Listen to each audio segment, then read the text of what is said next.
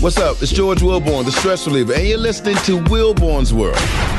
My first podcast, I'm the stress reliever, George Willborn. Here with me to my left is my co-host and counterpart, Breon. I think Goodson is his real name, but every podcast we'll be naming him something that's more conducive of his pigmentation. So, Breon Blackman, Breon Gray, the Nighthawk.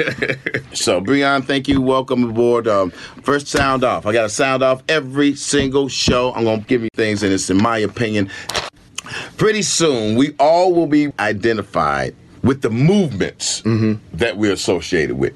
Speak on that. I mean, it's taken over right now. How you identify what your character is, or what you will or will not stand up for. It started out with Why Me, which was a very needed movement. Obviously, you know, for years and years, women have been victimized, and obviously not just in Hollywood, throughout our society. So Why Me? After Why Me, it sparked another movement, Me Too. Because the people who were so, inspired by, hey, I didn't have the courage 10 years ago to talk about this, but the Why Me people have inspired me too.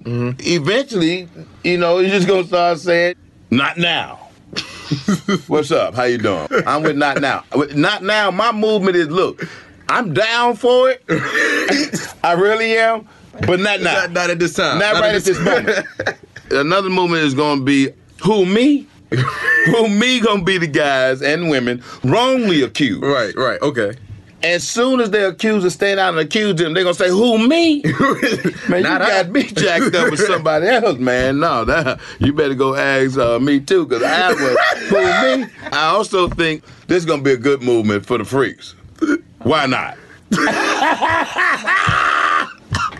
Who you with? I'm with Why Not. Would you like to do this? You know what? Why not?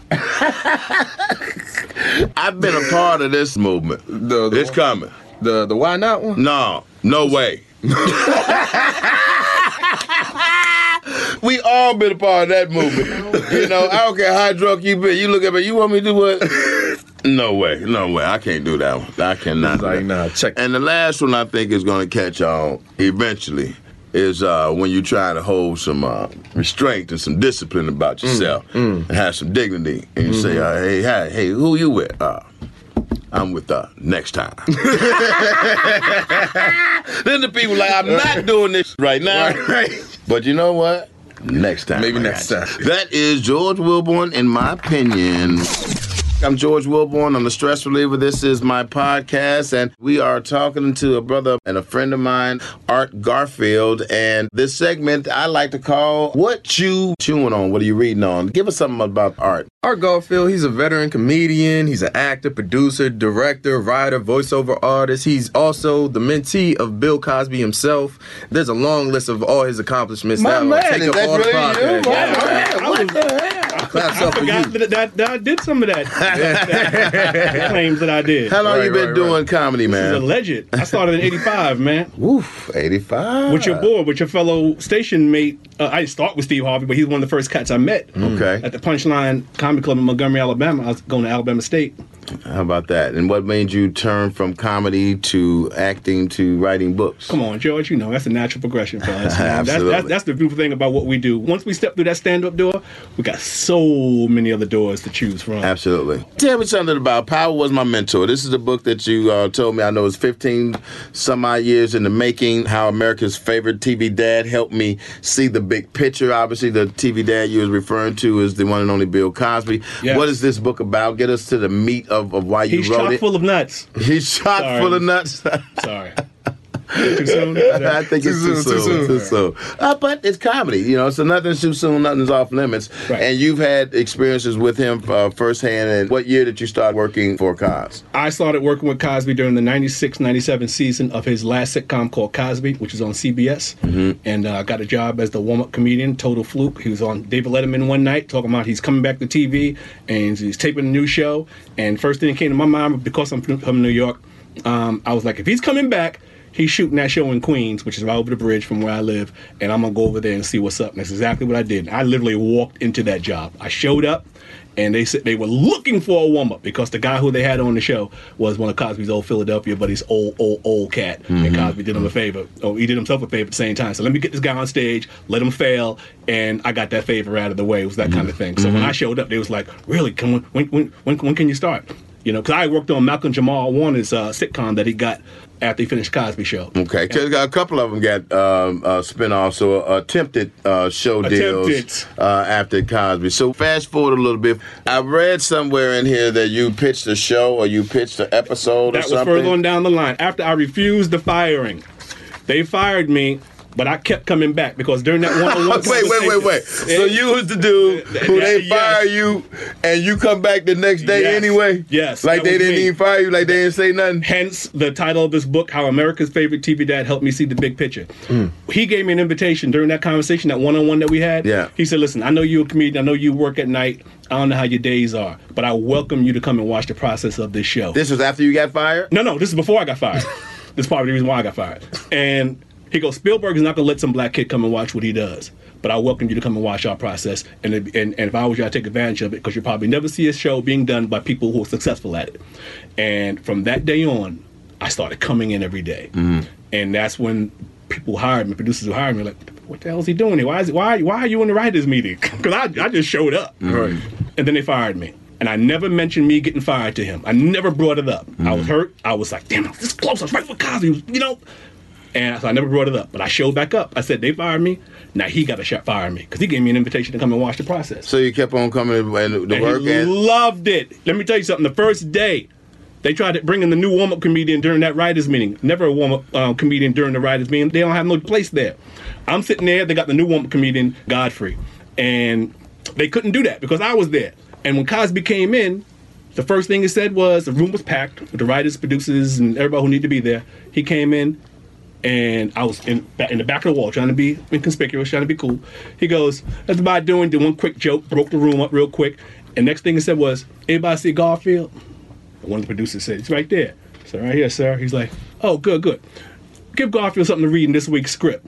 I went from the wall fired guy to sitting at the table with the cast reading a role for that week's script. Wow. That's how smooth that dude is. That's incredible. So what do you feel about him now? Fast forward today. Obviously, the allegations, countless women have accused him of sexually... I don't buy coffee from blacks. This is how I feel about allegations.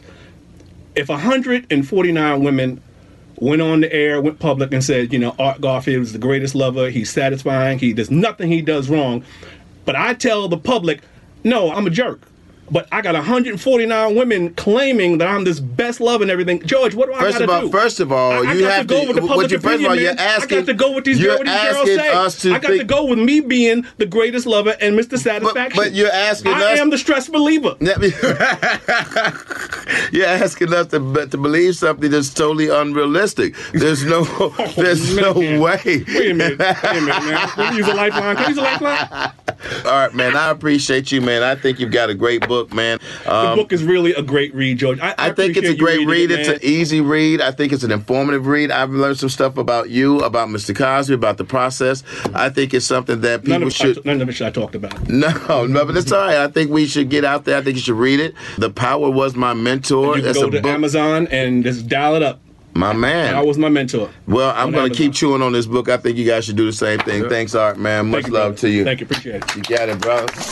Willborn's World. I'm the stress reliever, George Willborn, and it is time for one of my favorite features on the podcast. This is Call a Celebrity. Yeah, the Wheel of Fame. The Wheel of Fame, baby. So what we're going to do, we're going to roll the wheel. Whoever the wheel stops on, we will call them from my personal phone right here, and you will get a chance to ask your favorite comedian who is happen to be Earthquake. Hey, Earthquake. All right, Earthquake. Let me dial his number right now.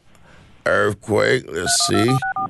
George? Yo, what up, Quake? Thanks for picking up for me, man. I'm actually doing my podcast, Willborn's World, and I'm doing a feature where I just call my friends randomly and hope that y'all ass pick up. Thank you so Thank you so much. I knew you was calling me for some goddamn work, George. I didn't give you his number. Hey, man. For work, nigga, this is a number for us to be kicking it. I know. And I feel bad kind of about it. First of all, I'm living in your hometown of D.C., man, trying to hold it down and keep your people, uplifted and full of stress-free laughter. But, man, I'm going to tell you, you are all over the place, man. Tell us what Quake is up to, what you've been doing. I know you're on the road, what you're working on. We need to know. Well, to speak of my hometown, I'm shooting my pilot for my TV show that's going to be based in Washington, D.C. We're going to be doing that on the first week of June, so we're going to be doing casting calls for that.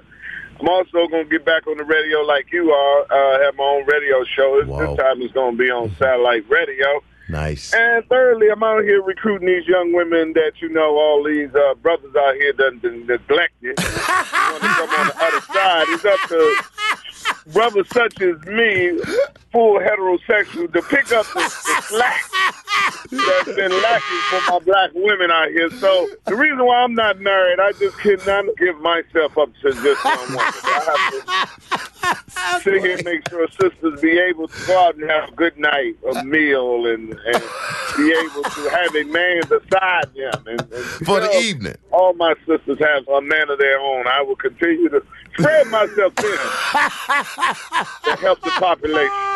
Well, you always been willing to do your part to help the community, brother. That is for sure.